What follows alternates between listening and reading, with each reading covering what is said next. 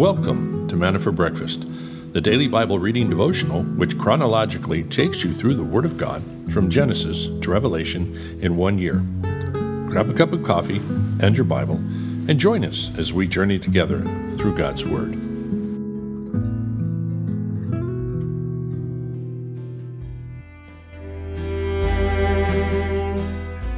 Morning here. It is the 25th of January.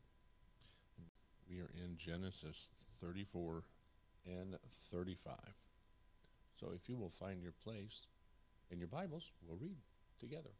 Father God, thank you for this morning, and again we come before you hungry for the manna which you so willingly and lovingly give out to all those who would come to you and ask. So Father, strengthen us, fill us, guide us in your word as we spend this time together. In Jesus' name, amen. Genesis 34. Now Dinah, the daughter of Leah, whom she had borne to Jacob, went out to visit the daughters of the land. When Shechem, the son of Hamor, the Hivite, the prince of the land, saw her, he took her and lay with her by force. He was deeply attracted to Dinah, the daughter of Jacob, and he loved the girl and spoke tenderly to her. So Shechem spoke to his father Hamor, saying, "Get me this young girl for a wife." Now Jacob heard that he had defiled Dinah his daughter, but his sons were with his livestock in the field. So Jacob kept silent until they came in. Then Hamor, the father of Shechem, went out to Jacob to speak with him. Now the sons of Jacob came in from the field when they heard it, and the men were grieved, and they were very angry, because he had done a disgraceful thing in Israel by lying with Jacob's daughter. For such a thing ought not to be done. But Hamor spoke with him, saying, "The soul of my son Shechem longs for your daughter. Please give her to him in marriage.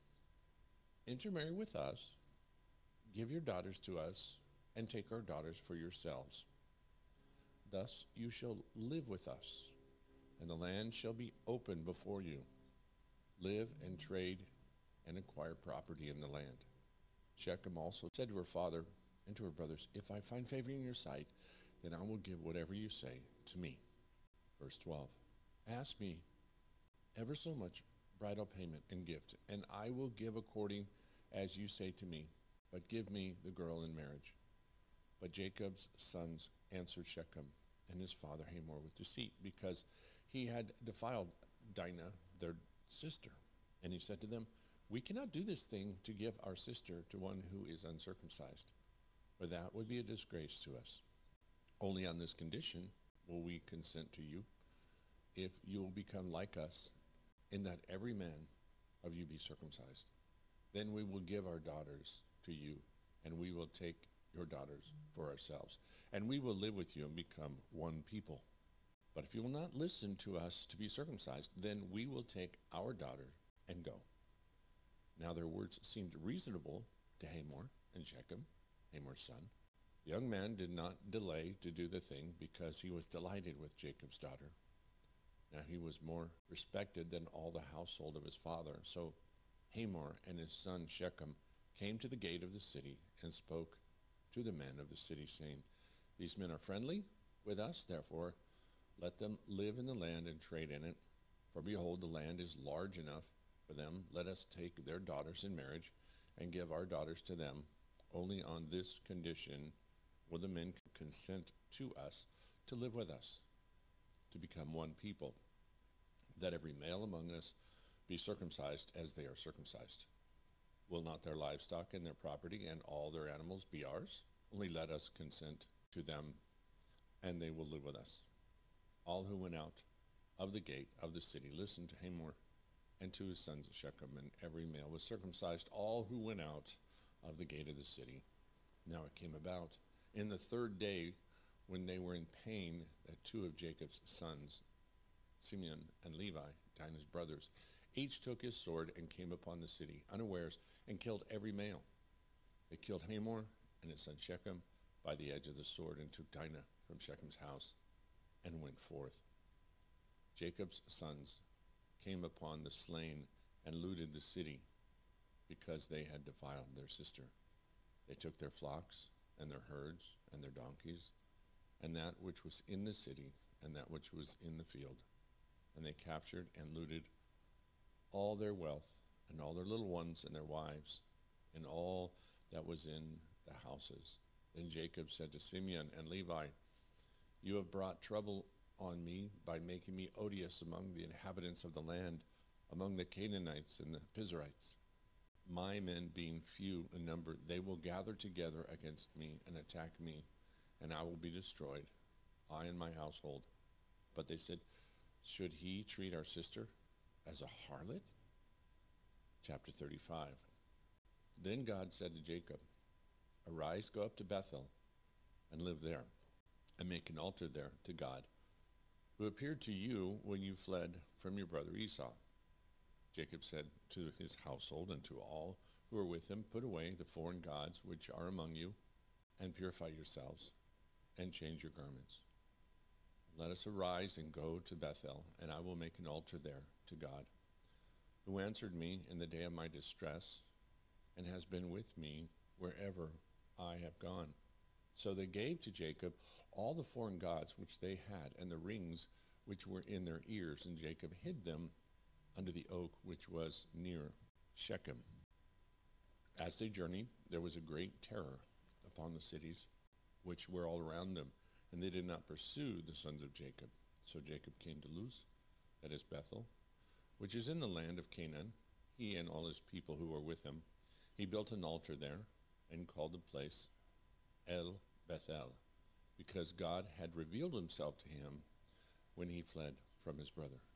Now Deborah, Rebekah's nurse, died, and she was buried below Bethel under an oak. It was named Alon Bakuth. Verse 9, and God appeared to Jacob again when he came from Padan Aram, and he blessed him. And God said to him, "Your name is Jacob. You shall no longer be called Jacob, but Israel shall be your name." Thus he called him Israel. God also said to him, "I am God Almighty. Be faithful and multiply. A nation and a company of nations shall come from you, and kings shall come forth from you. The land which I gave to Abraham and Isaac I will give to you, and I will give the land to your descendants after you." Then God went up from him in a place where he had spoken with him. Jacob set up a pillar in the place where he had spoken with him, a pillar of stone, and he poured out a drink offering on it. He also poured oil on it. So Jacob named the place where God had spoken with him Bethel. Then they journeyed from Bethel, and when there was still some distance to go to Ephrath, Rachel began to give birth, and she suffered severe labor. When she was in severe labor, the midwife said to her, "Do not fear, for now you have another son." It came about, as her soul was departing, for she died, she named him Ben-Oni, but his father called him Benjamin. So Rachel died and was buried on the way to Ephrath, that is Bethlehem. Jacob set up a pillar over her grave, that is the pillar of Rachel's grave to this day. Then Israel journeyed and pitched his tent beyond the tower of Eder. It came about while Israel was dwelling in the land that Reuben went and lay with Bilhah, his father's concubine. And Israel heard of it. The sons of Israel now, there were 12 sons of Jacob. The sons of Leah, Reuben, Jacob's firstborn, then Simeon and Levi and Judah, and Issachar and Zebulun. The sons of Rachel, Joseph and Benjamin. The sons of Bilhah, Rachel's maid, Dan and Naphtali. The sons of Zilpah, Leah's maid, Gad and Asher. These are the sons of Jacob, who were born to him in Padan Aram. Jacob came to his father Isaac at Mamre, in Kiriath Arba, that is Hebron, where Abraham and Isaac had sojourned. Now the days of Isaac were 180 years. Isaac breathed his last and died, and was gathered to his people, an old man of ripe age, and his sons Esau and Jacob buried him.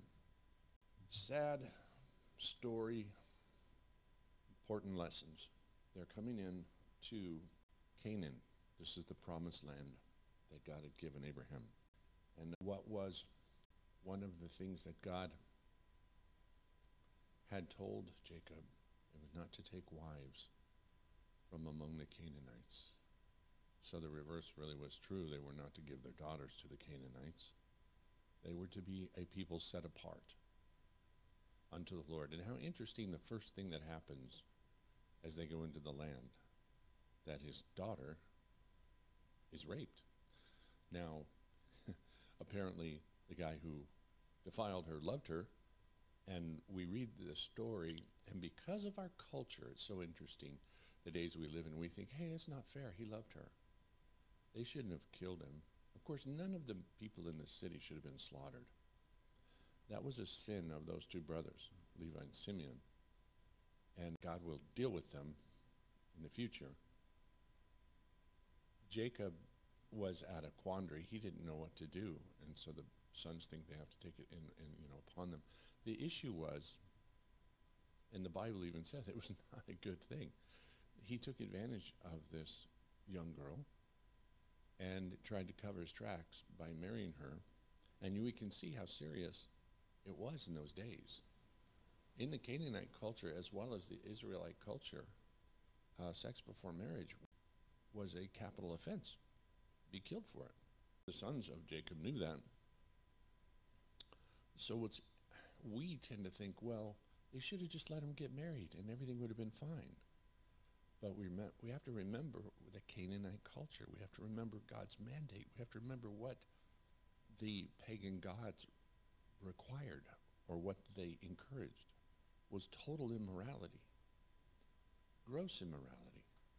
And there wasn't anything like fidelity, or yeah, there might have been, in one sense they respected marriage, but they all had their concubines, they all had their harlots, they had all of these different things going on, and they celebrated temple prostitutes. That was normal. And so right away the enemy wants to defile and pollute the new nation that God is going to build up and not let it stay pure. The enemy is still trying to pollute the church and defile it so it does not remain pure. And it is important that we make the stand and that we acknowledge that sex outside of marriage is very wrong. And it's sad we have to say that, but we have to say that to the modern generation because it is promoted and glorified on television, on music videos, in movies, every single day, all day long. So now our kids that grow up in the church, that hear the word of God, they have a double standard. They think, well, yeah, the Bible says it's wrong, but I don't think it's wrong because, we love each other. And we have to make the stand biblically and say, this is a defilement, and God wants more from you because it will damage you spiritually. And so it's a tricky thing. Now, what should have Jacob done? Prayed. He should have built that altar right then and offered sacrifice and say, Lord God, I don't know what to do. My daughter has been defiled. I don't know how to deal with this. You told us not to intermingle with them. I cannot allow them to come in and marry with us. And give me an answer.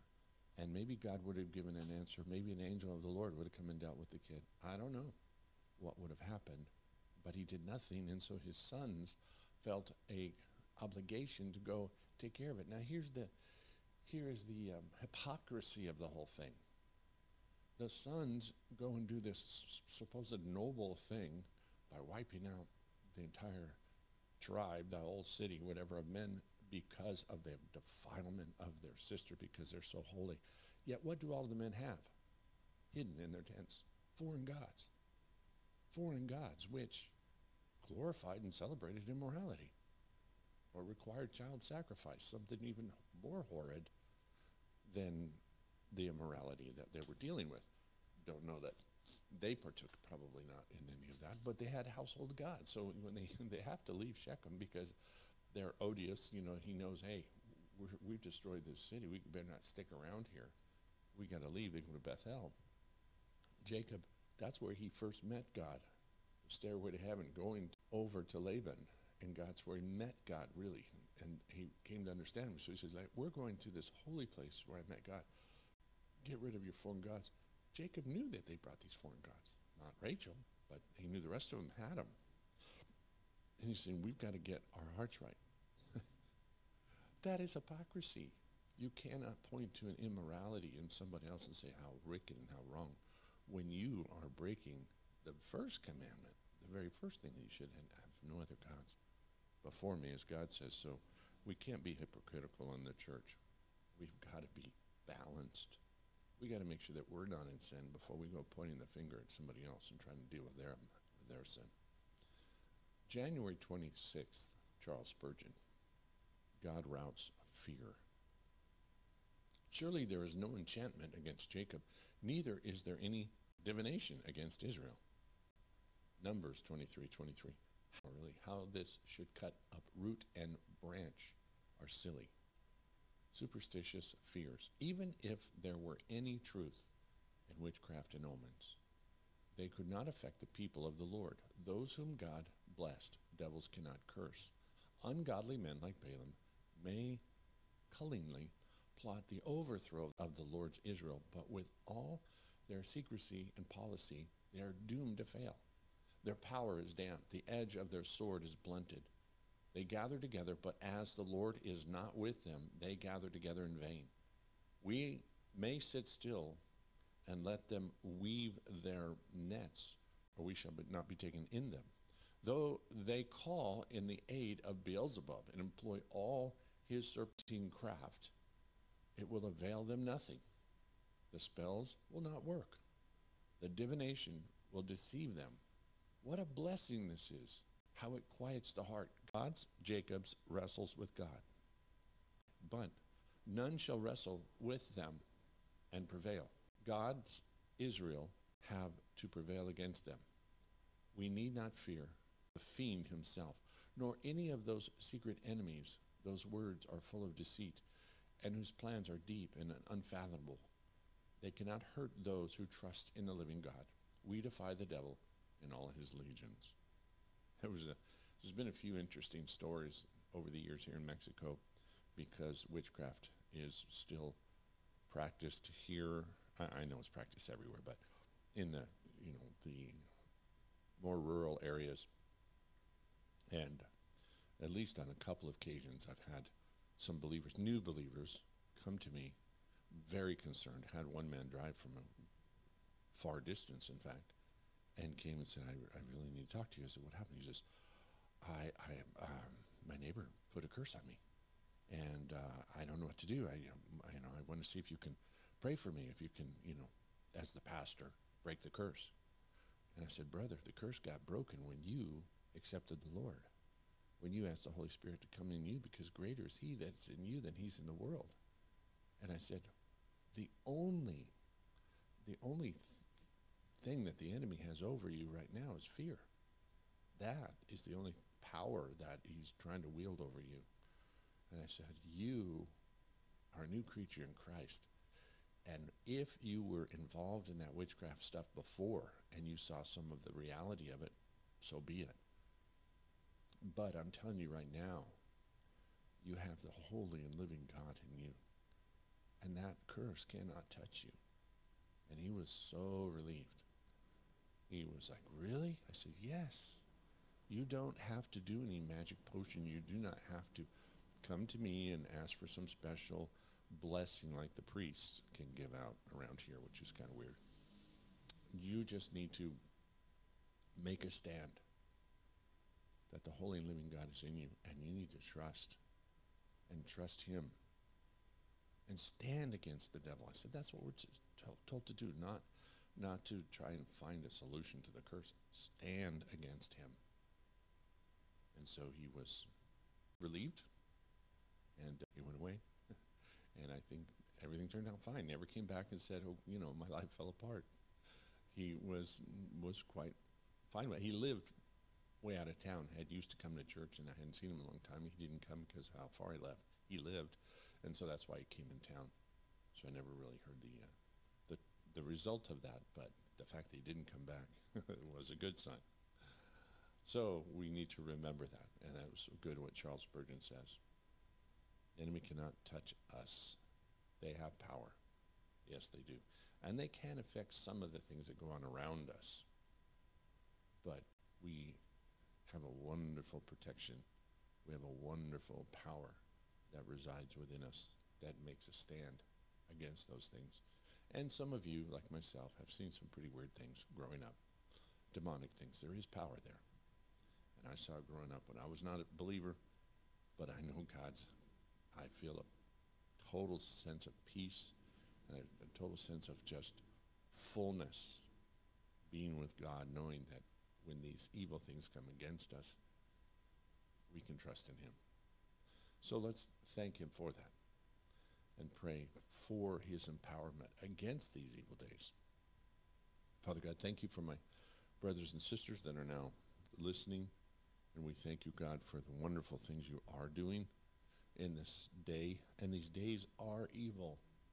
There is a great sense, God, that the power of the enemy is growing, that his reach is extending, and now is becoming global, as we know it will happen when the Antichrist comes. And there's an effort to try and destroy the church and destroy anything that is good and call anything that's good evil, anything evil good. So, Father, we do ask that you fortify us in our spirits, make us strong to make that stand, to put on the armor, and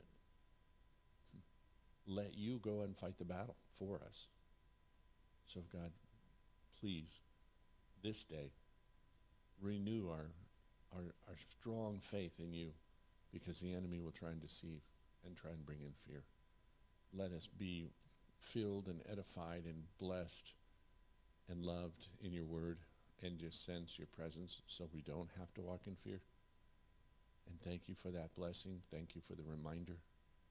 And God, as we look into the scriptures, we understand how the enemy was always trying to trip up Israel with immorality. We realize he's still trying to do it with the church.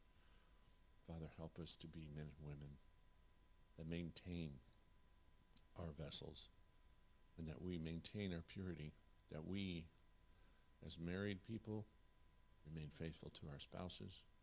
As single people, we remain faithful to you. And we wait, Father, for whatever you want to do in our lives. And ask a special blessing upon those that are single, and especially the young that are in this culture that is trying continually to break them down, to commit immorality. Father, make men and women of great, great faith and strength to stand up, as Joseph did, as Daniel did, as so many of these biblical characters that were able to trust you and make a stand. And you bless them. So, God, do that again. Thank you so much for the people you're healing. Realize there's a number of people that are this morning, this day, needing your touch for healing. Those that are dealing with the cancer and the treatments and the medication today, Father. Encourage their spirits, as I know every day they have to evaluate their progress, and it's easy to get discouraged. But give them a good day, Father. Reduce the pain, just keep the pain away, and Father, bring in brothers and sisters, encouragers that have gone through this, to walk with them, God, to hold their arms up. And for those as well that are dealing with surgeries, that are dealing with internal organ issues and kidney stones, those kind of things, God, please, Father, touch their bodies and strengthen them. Different people that have constantly deal with every breath being a struggle. And you just increase the strength of their lungs and bless them, God, and heal them. Thank you for what you're doing in Israel. We ask you bless and keep them. We realize we're on the edge, Father, again of war, especially with Ukraine and Russia and China looking for an opportunity to come get Taiwan. You kept the war at bay, and we thank you. But it is getting, again, ugly. So please, Father, we ask you to keep the lid on it. Do not allow these wars to explode, because the result could be devastating for the entire world. Give wisdom, Father, and guidance to our military leaders and the political leaders. Thank you, Father, again, for this day. In Jesus' name, amen. And encourage your friends, if you can, to subscribe to the podcast, where we are going through every day, every chapter, going through the Bible in a year. So anybody can start at any time and listen to the previous one starting on January 1st and catch up, or just keep it at their own pace. But please subscribe and check it out. We are now in Stitcher, on Apple Podcast, Google Podcast, as well as Spotify. So God bless you guys. See you then. Bye-bye.